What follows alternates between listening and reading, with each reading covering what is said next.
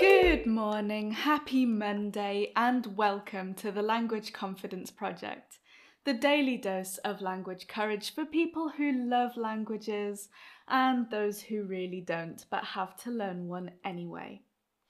And today I have a really important question for you about the questions that you are asking yourselves. And that is, are your questions empowering you, or are they sending you deeper into fog and self-doubt? Because I know that so many of you who listen to the Language Confidence Project, and I've spoken to a lot of you, are really curious people who love to really understand the language learning process and what that can teach us about learning in general and about ourselves.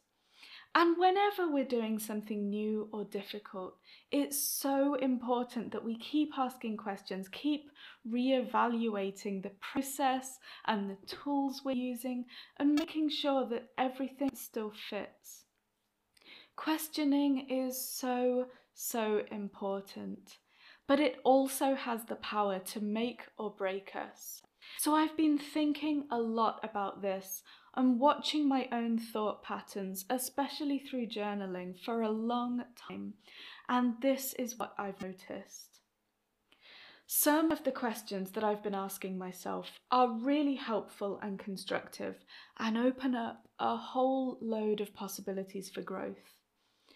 But other questions that I've been asking keep me confused, keep me stuck, and just sap all of my energy.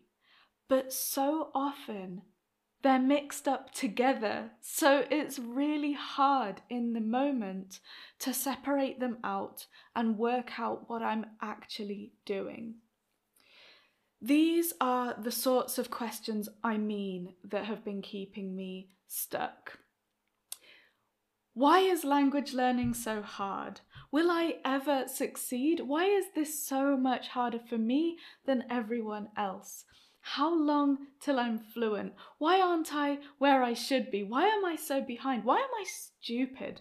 Why the hell can't I remember vocabulary? And these are the sorts of questions that are almost designed to send us spiraling. Our brain responds with rumination. All the reasons why language learning is not just hard, but also horrible, and how we never wanted to do it in the first place. It provides lists and lists of reasons why we're less equipped to learn a language than anyone else around us, which of course also justifies why we're so impossibly behind that we could never hope to catch up.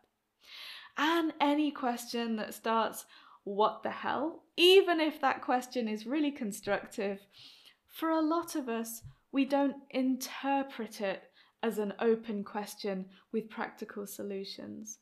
We interpret it as an attack on ourselves.